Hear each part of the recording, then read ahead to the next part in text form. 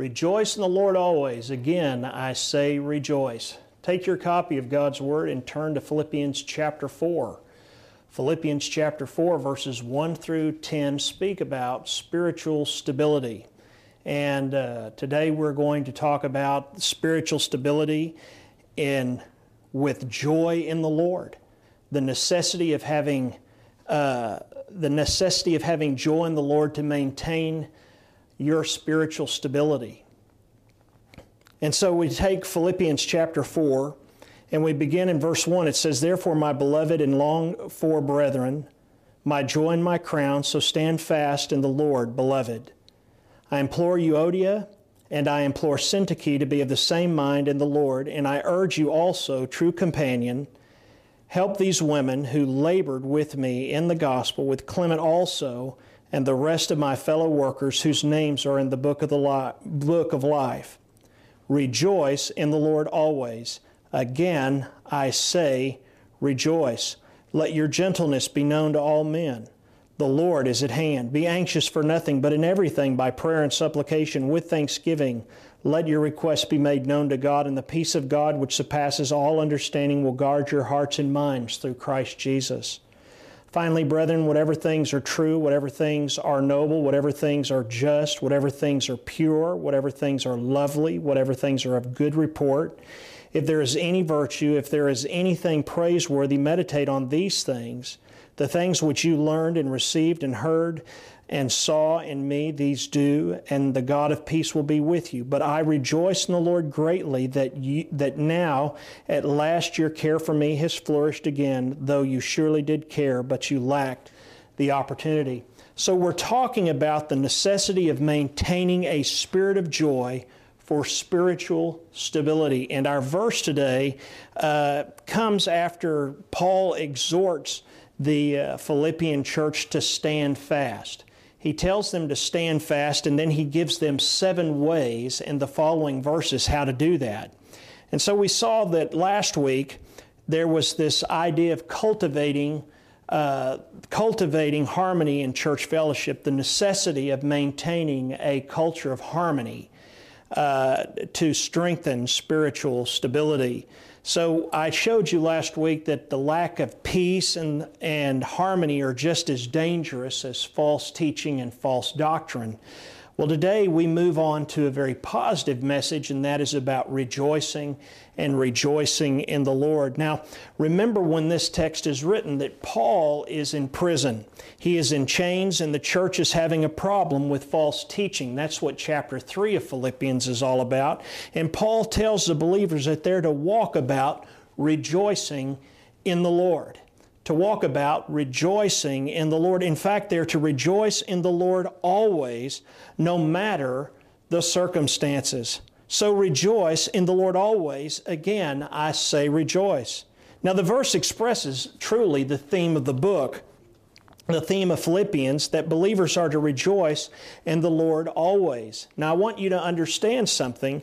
Joy is vitally important. It is a vital factor, a life-giving factor in believer spiritual stability that Paul repeats his command with emphasis. Again, I say, rejoice. This repetition presupposes the reality that it's not easy to be joyful because the Philippians needed to rise above their circumstance. They were in a tough spot, and it is true, some wrongly identify joy as a purely human emotion and find Paul's twice repeated command to rejoice rather puzzling. But how they ask, can people be commanded to produce an emotion? But I want you to write down this truth. Joy is not a feeling. Joy is not a feeling. It is a deep down confidence. It is a deep down confidence that God is in control of everything for the believer's good and God's own glory. And all of this is, and all is well no matter what the circumstances may be. And so the Greek word for rejoice is in the present imperative. He commands them to do it in their present circumstance, calling believers to the continual, habitual practice of rejoicing. Neither Paul's imprisonment nor the Philippians' trials should eclipse their joy, their deep-seated confidence that God is in control of everything for the believer's good and His glory.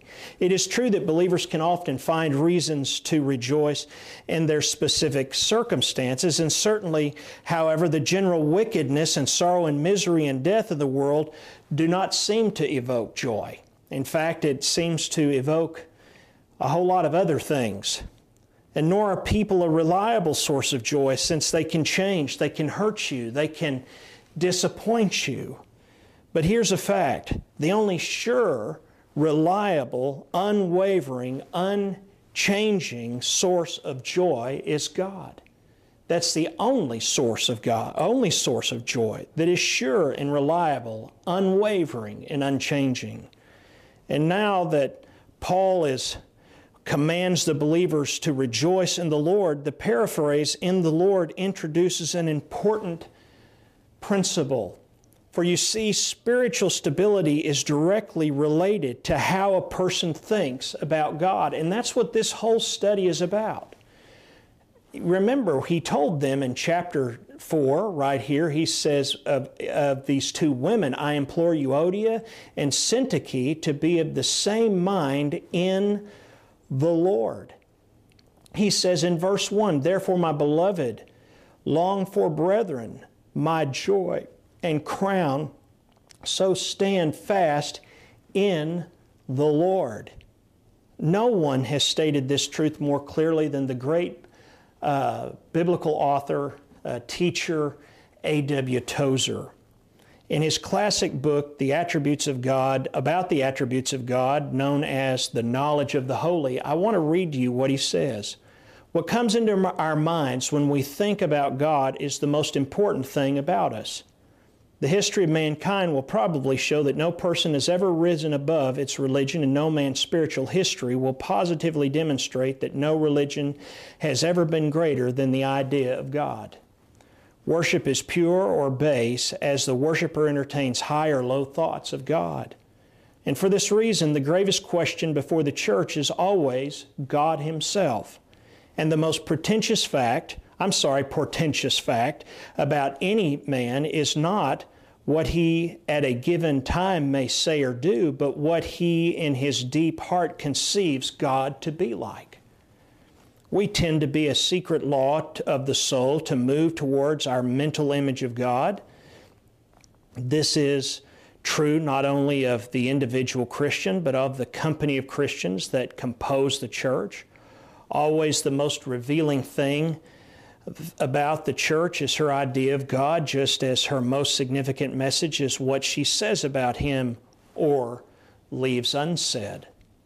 For her silence is often more eloquent than her speech. She can never escape the self-disclosure of her witness concerning God. Were we able to extract from any man a complete answer to the question, what comes into your mind when you think about God, we might predict with certainty the spiritual future of that man. Do you understand what he's talking about? He says how you view and how you think of God is the most important thing to do with how you relate to joy and spiritual stability, what you think personally about God. And so there's three main points I want to give you from our text today, and here is the first one. Knowledge of God is the key to rejoicing. Knowledge of God is the key to rejoicing. Those who know the great truths about God find it easy to rejoice, and yet those with little knowledge of Him find it indeed extremely difficult to rejoice. And so learn of God's goodness. That's the first thing I would tell you immediately, is you must learn of God's goodness. God gave the Psalms to Israel in poetic form so they could be easily memorized and set to music. Recall the first three books of the book of Psalms. The first three verses of the book of Psalm promise blessing to those who meditate on the Scripture. Listen as I read Psalm 1 through 3. How blessed is the man who does not walk in the counsel of the wicked, nor stand in the path of sinners, nor sit in the seat of scoffers, but his delight is in the law of the Lord, and in his law he meditates day and night. He will be like a tree firmly planted by streams of water, which yield its fruit in its season, and its leaf does not wither, and in whatever he does, he prospers. Now here's an application from that. The knowledge of God and the repeated recitation and singing of his nature and attributes, out of that the believer's joy flows. That's what the Bible says. So deep was the apostles' knowledge of God's character and purpose that even suffering for Jesus Christ was a cause of joy. He says in Acts 5:41, so they went on their way from the presence of the council, rejoicing that they had been counted worthy to suffer shame for his name. Moses' father-in-law Jethro said, rejoiced over all the goodness which the Lord had done to Israel in delivering them from the hand of Egypt, as we read in Exodus 18 and Deuteronomy 26. Moreover, after the dedication at the temple, Solomon said he sent the people to their tents rejoicing and happy of heart because of the goodness that the Lord had shown to David and to Solomon and to his people. So knowledge of the Lord, knowledge of God, is a key to rejoicing. And specifically, you need to learn of God's goodness, but you need to also learn of God's redemption. Not only his goodness, but his redemption. Believers rejoice in the contemplation of God's redemption. For example, in 1 Samuel 2, verse 1, Hannah prayed and said, my heart exalts the Lord, my horn is exalted in the Lord, my mouth speaks boldly against my enemies, because I rejoice in your salvation. In Psalm 13, verse 5, David confidently asserted, I have trusted in your loving kindness, my heart shall rejoice in your salvation. And he says this over and over again in the Psalms. In Psalm 71:23, the psalmist said, my lips shall shout joy when I sing praise to you, and my soul which you have redeemed. So we need to learn of the goodness of God. We need to learn of God's redemption, and we need to learn of God's supply. To learn of God's supply, yet another reason for a believer to rejoice is that God has promised to supply all of the believer's needs. Paul reminded the Philippians in Philippians 4, verse 19, he said, God will supply all your needs according to his riches, glory, and grace in Christ Jesus.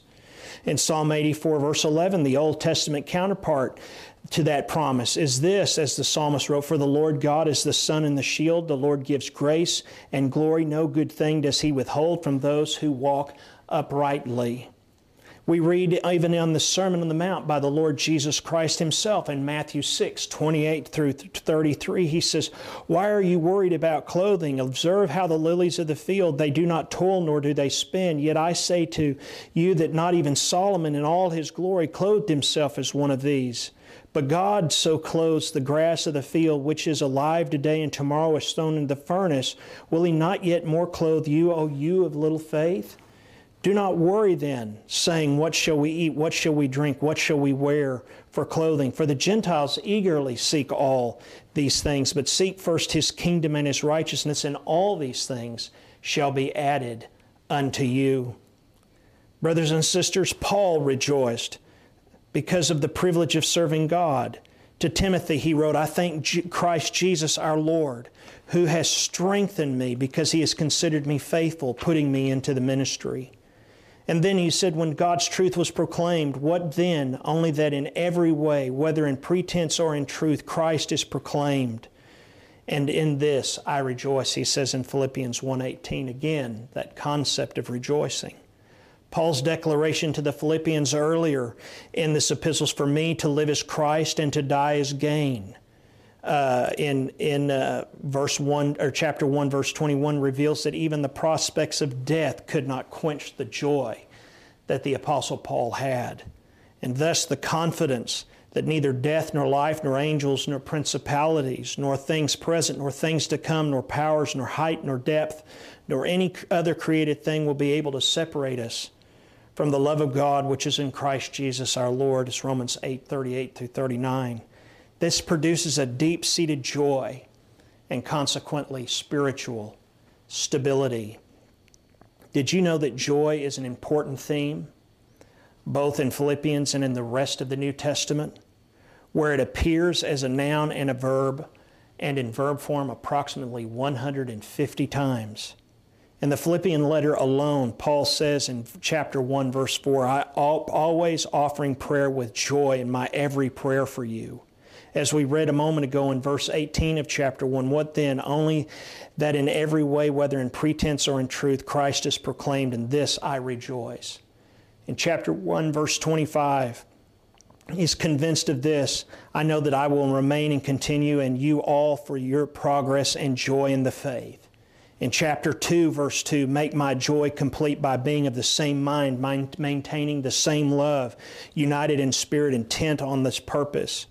In chapter 2, verse 17 through 18, he says, but even if I am being poured out as a drink offering upon the sacrifice and service of your faith, I rejoice and share my joy with you all. You know, I urge you, rejoice in the same way and share your joy with me. In chapter 2, 28 and 29, he says, therefore I have sent him, Timothy, all the more eagerly, so that when you see him again, you may rejoice, and I may be less concerned about you. Receive him with the joy of the Lord, with all joy, and hold people like him in high regard. In chapter 4, verse 1, we've already read it. He says, therefore, my beloved brothers and sisters, whom I long to see, my joy and my crown, stand firm in the faith. In chapter 4, verse 4, our verse today, rejoice in the Lord. Always again, I say rejoice. And then in verse 10, he says, but I rejoiced in the Lord greatly that now at last you have received your concern for me. Indeed, you were concerned before, but you lacked an opportunity to act.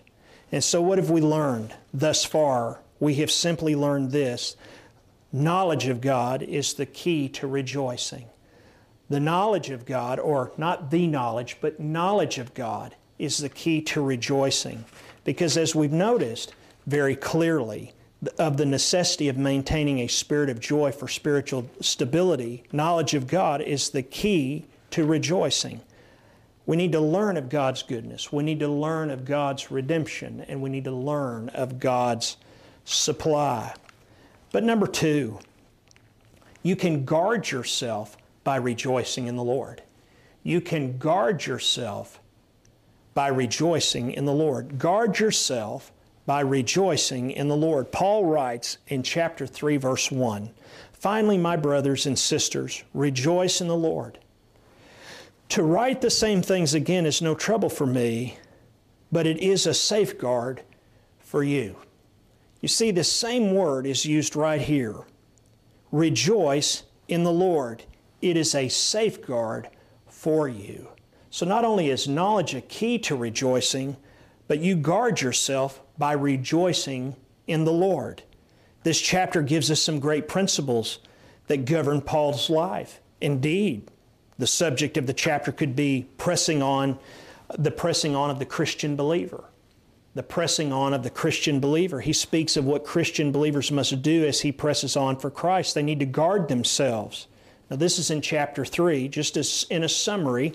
He says, by rejoicing in the Lord, by heeding what is written in the Scripture. In verse 2, by watching out for false teachers, and by knowing that you are the true spiritual circumcision. You are indeed true believers. That's verse 3. He just says that in the first 3 verses of chapter 3. It is that very first part I'd like to spend a moment on regarding our subject, and I'd have you write this down. Write this down. A person who is always rejoicing in the Lord will not go astray. A person who is always rejoicing in the Lord will not go astray. As the believer walks through life, 2 things are always going to confront him.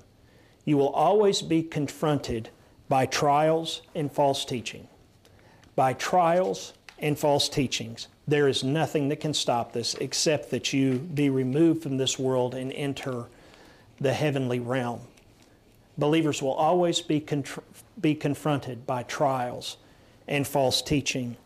Regarding the trials of life, no matter where the believer goes, the trial of life, both minor and major, will confront him.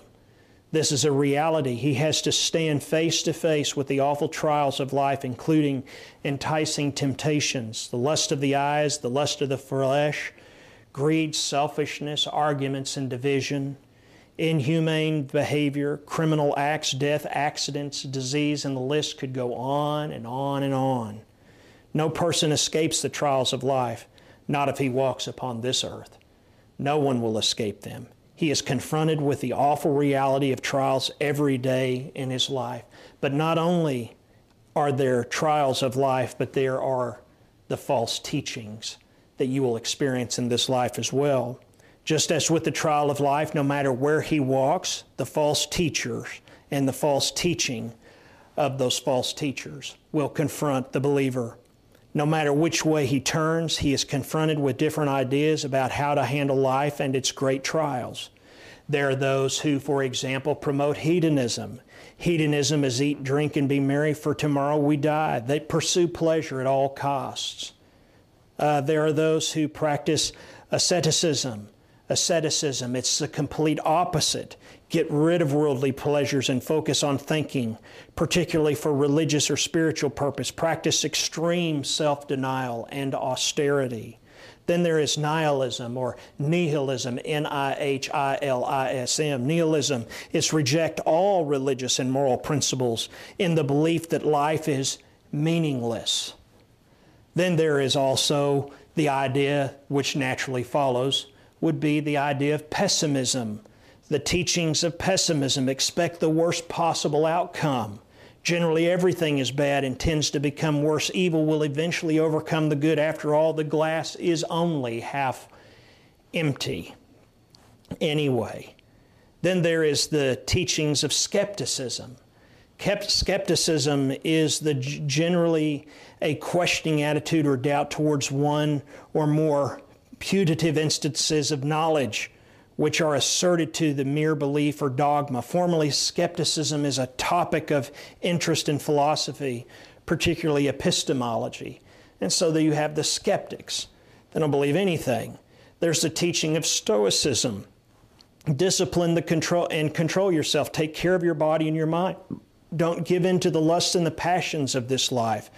That you need to have this idea of imperturbability, where you cannot be perturbed. You may occasionally do what brings pleasure, but you do not do anything to abuse the mind or abuse the body. It's a waste.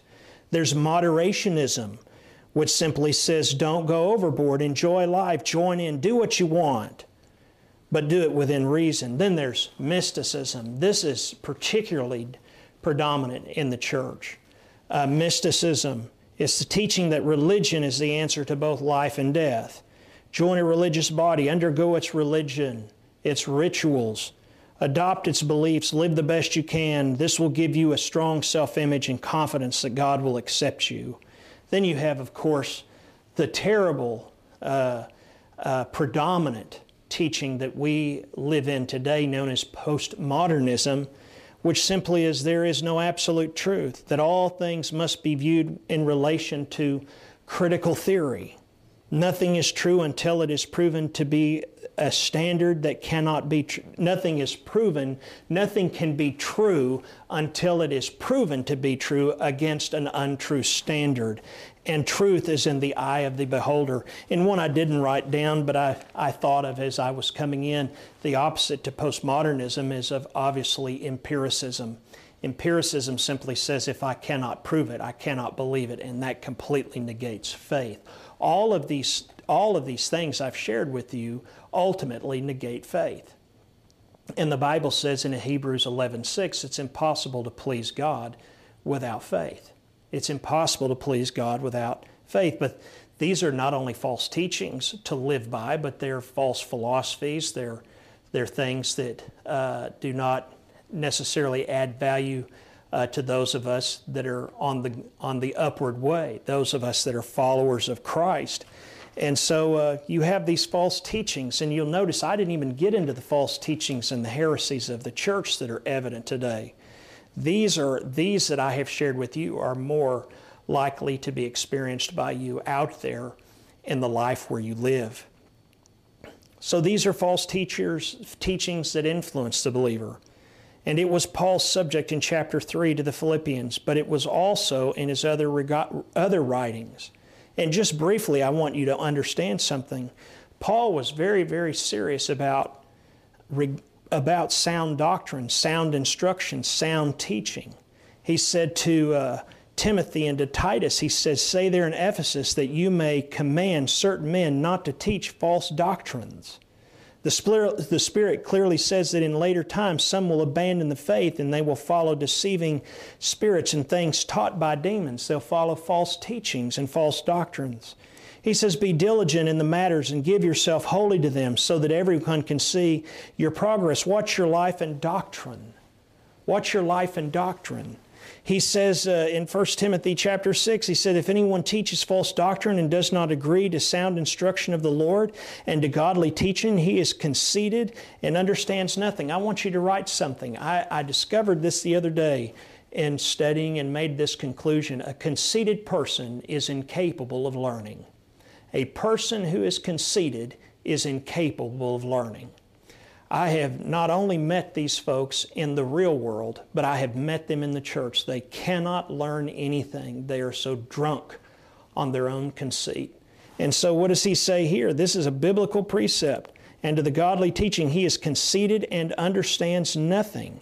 He has an unhealthy interest in controversies and quarrels about the Word that result in envy, strife, malice, talk, evil suspicion, and constant friction between men of corrupt minds, and so forth and so on.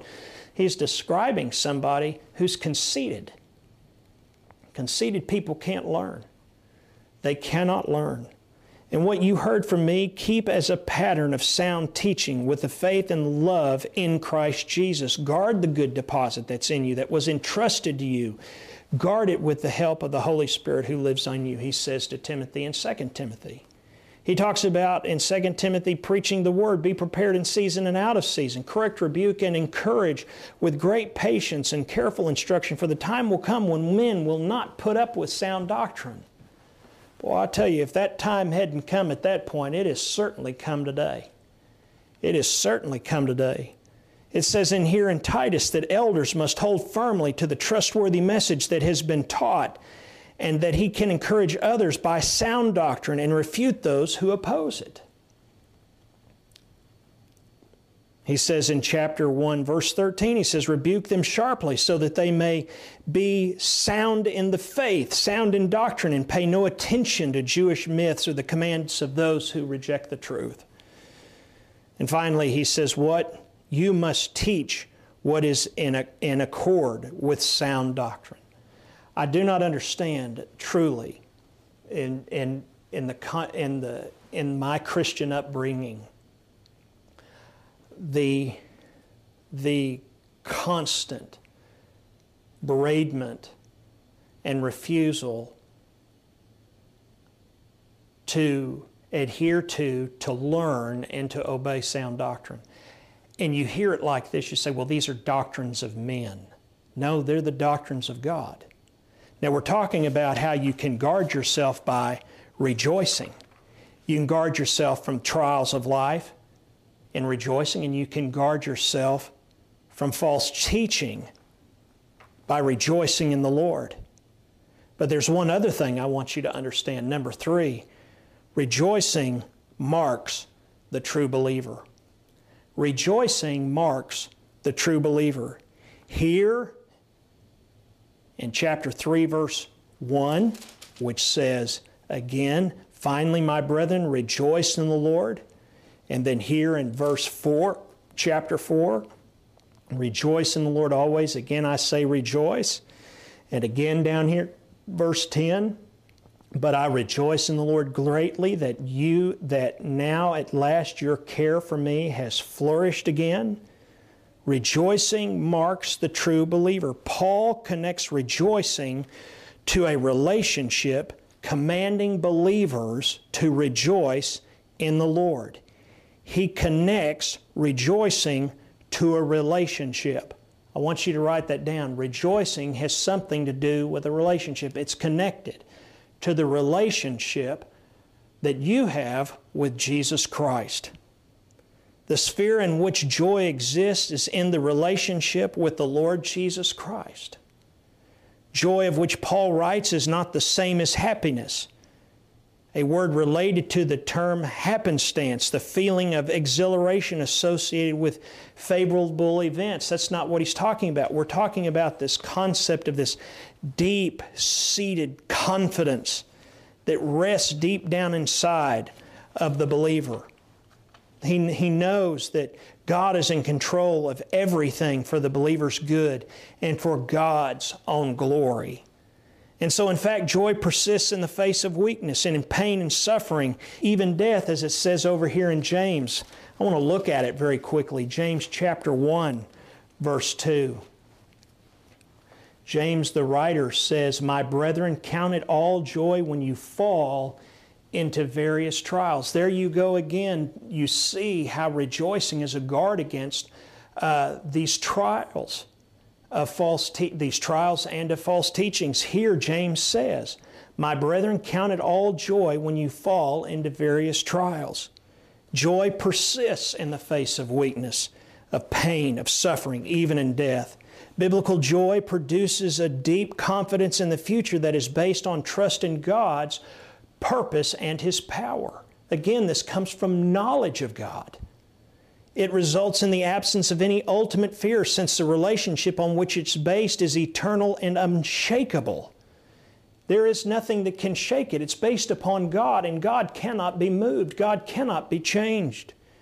Nor is it humanly produced emotion. It doesn't come from the human. It's not produced in us. That Paul commands, it shows that rejoicing is an act of the will in choosing to obey God. It's an act of the will. The result is a supernaturally produced emotion that is the result of one of the results of fruit of walking in the Spirit that's in Galatians 5:22. Love, peace, patience, joy, kindness, goodness. Thus rejoicing, brothers and sisters, marks the true believer. We live, I'm afraid, in a time where people think the more they complain with a so-called righteous indignation or a false virtue signaling, that they're truly followers of the way. That's not what the Bible teaches. Rejoice in the Lord. Again, I say rejoice. Paul said it. That settles it. So in conclusion, the point is this. The believer today, as of old, is bombarded by both trials and false teachings every day of his life. He must therefore guard himself. And the first guard is to rejoice in the Lord. He must guard himself, and the first guard is to rejoice in the Lord. If he walks throughout the day rejoicing in the Lord, his mind is upon the Lord. He rejoices over what Christ has done for him. He rejoices over the Lord justifying him, adopting him, sanctifying him, reconciling him, loving him, delivering him, guiding and directing him, securing righteousness for him, dying for him, bearing his condemnation and judgment, arising for him, giving him new life, looking after him, giving him the privilege of knowing God, giving him victory over sin, giving him an eternal hope, and the glorious confidence of eternal life. You know what we call that? Salvation. He rejoices over God saving him. Indeed, the believer just walks about joying and rejoicing all that the Lord has done and is doing for him. And this is essential if the believer is to guard himself against the onslaught of trials and false teaching in his life. Because the believer is to press on in his Christian life, he must walk about rejoicing in the Lord. So knowing God is the key to rejoicing. Rejoicing is a guard against trials and false teaching. And as we just saw here, as we just saw here in this last point, it is truly the mark of the true believer. It's truly the mark, a mark of the true believer. So here's what I want you to take away. The greatest thing that rejoicing does is this: it places and keeps a person in the presence of Christ. It places and keeps a person in the presence of Christ. And no matter what confronts the believer, no matter how terrible the trial, he knows that he is being looked after by Jesus Christ, the Lord. He walks rejoicing in the Lord. He rejoices no matter what confronts him. We have been talking about our spiritual stability and the necessity of joy, of maintaining a spirit of joy for spiritual necessity, for spiritual stability. We have truly seen the necessity of maintaining a spirit of joy. It is essential if you wish to have spiritual stability in your life. Let us pray. Father, we thank you for the Word of God. It's sharper than a two-edged sword. We thank you that it speaks to us these wonderful truths. We thank you for so much of Scripture today being used to build the case that we're to rejoice in you and to rejoice in you always. We thank you that you have given us the Word that we may have knowledge of you. Knowing you causes us to rejoice. We thank you, Lord, that because in knowing you, rejoicing in you helps us guard against the unstable times that we live in that are filled with trials and false teaching. And we are grateful to you, God Almighty, because our rejoicing is a mark of our redemption. It is a mark that we truly belong to the Lord. It is my prayer that Father, those who are in Christ and have lost their way perhaps because they have stopped rejoicing. There was a time that they did, but instead they are sitting at the complaint window of life. I pray, Father, even now you would bring in to them a godly sorrow that leads to repentance and the restoration of their rejoicing.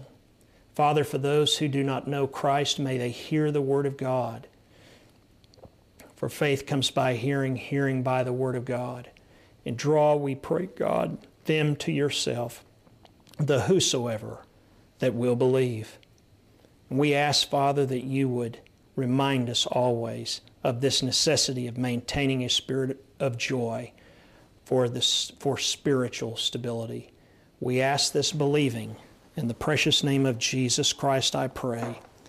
Amen. And now, may the Lord bless you and keep you.